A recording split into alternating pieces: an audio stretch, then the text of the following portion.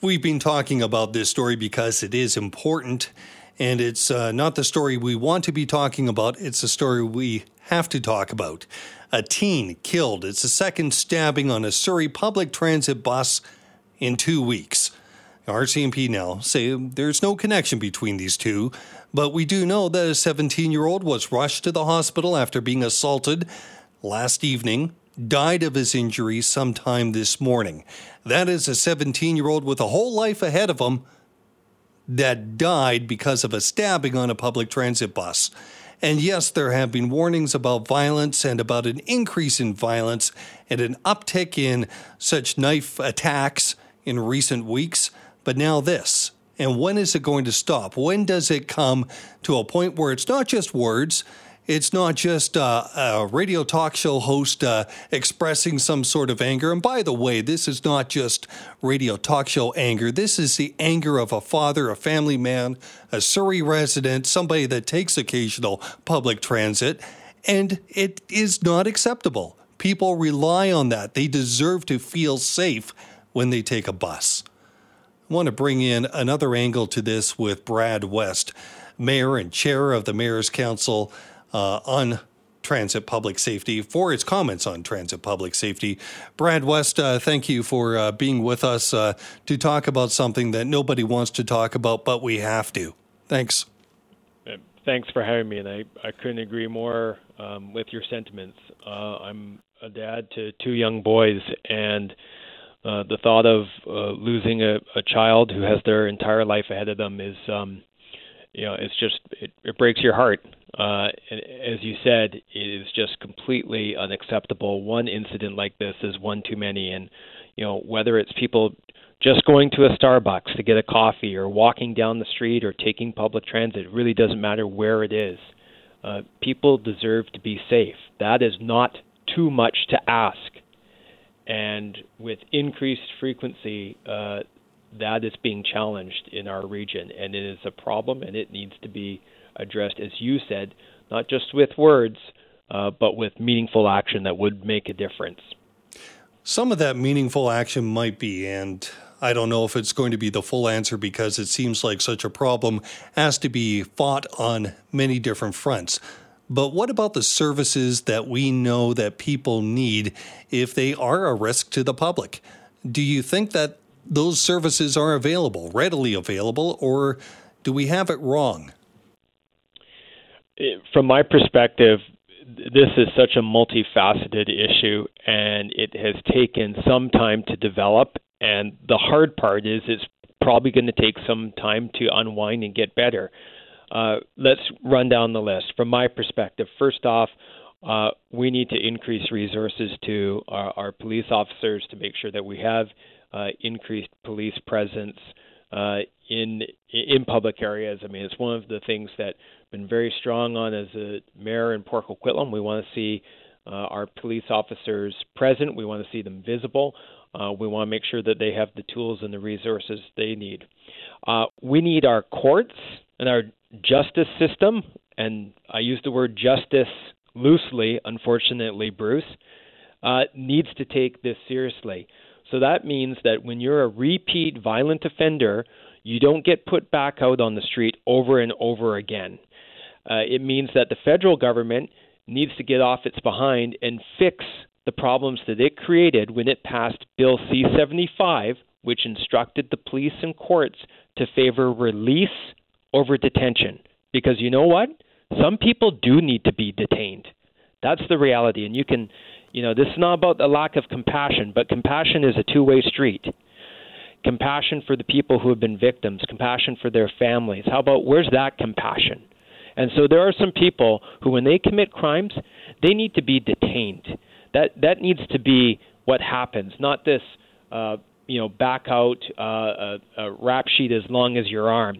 People have had enough, and quite frankly, so have I. It's all of that. It's mental health.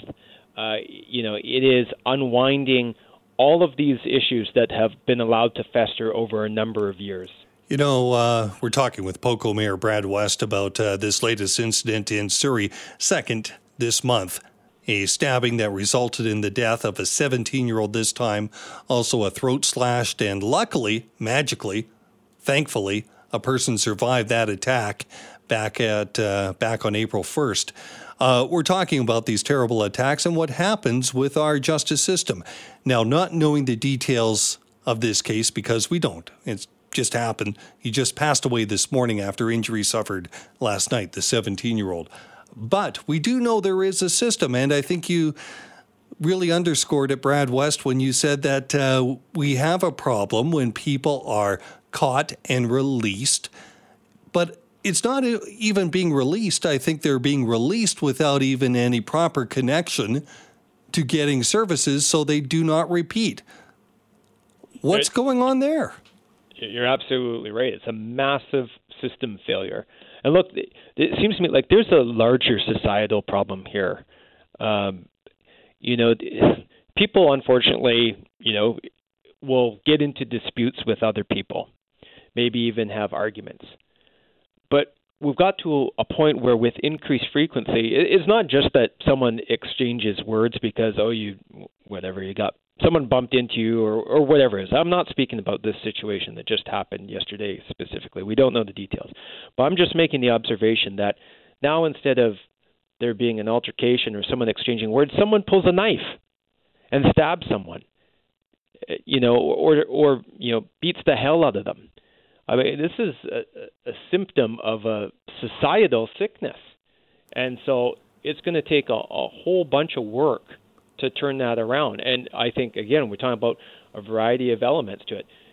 There are people who have mental illness who need help, and they need to get that help in a place where they can be safe and other people can be safe as well.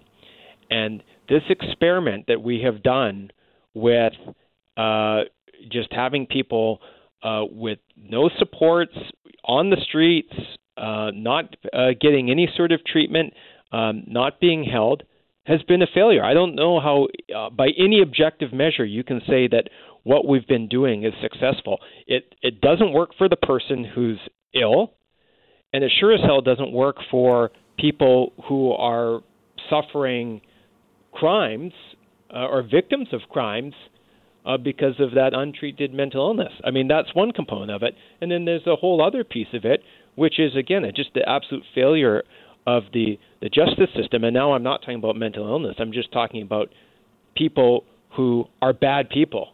And unfortunately, that exists in the world, by the way. And some of those people who are engaged in crime and repeat crime need to be detained. We need to have a justice system that sends a message rather than sends people back out on the street. It's easy to attack a judge, and I don't necessarily want to go there, but I wonder if there is a time where possibly a Crown prosecutor or somebody might have the guts to actually say, what do you think is going to happen when this person ends up back on the street? And have it on the public record. I completely agree with you. Look, I respect judges, but judges are not God.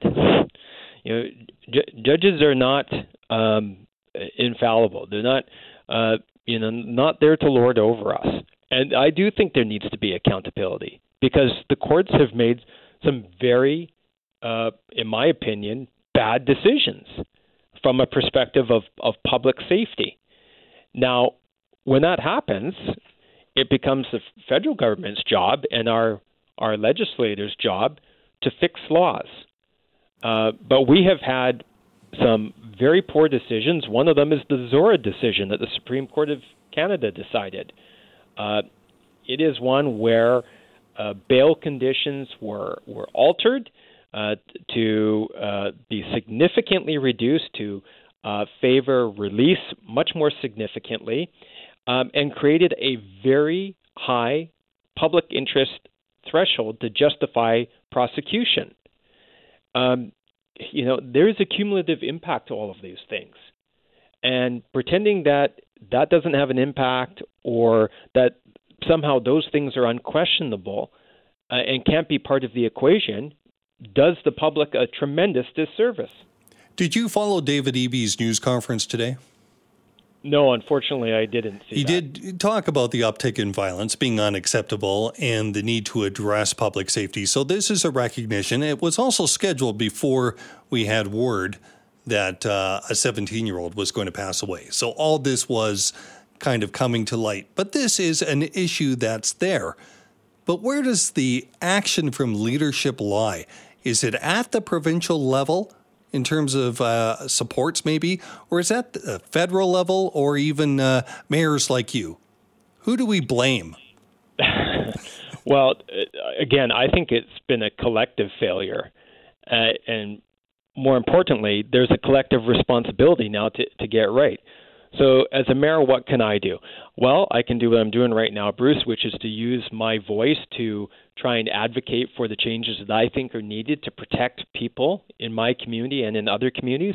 I can ensure that my local RCMP detachment in Port Coquitlam has the resources they need to be able to get the job done. And those are two things that I do as a priority. I also meet with people in my community and talk to them all the time, people who have been victims of crime, and take their stories forward and try and give voice to them and go to those higher levels of government. And then ultimately, some of those much broader solutions that we're talking, the bigger solutions, the changes to our criminal code, the reform of bail, the supports in place for people with mental illness, that needs to come from the provincial and federal government. It's not a cop-out to say that. That is just the reality. That's the fact.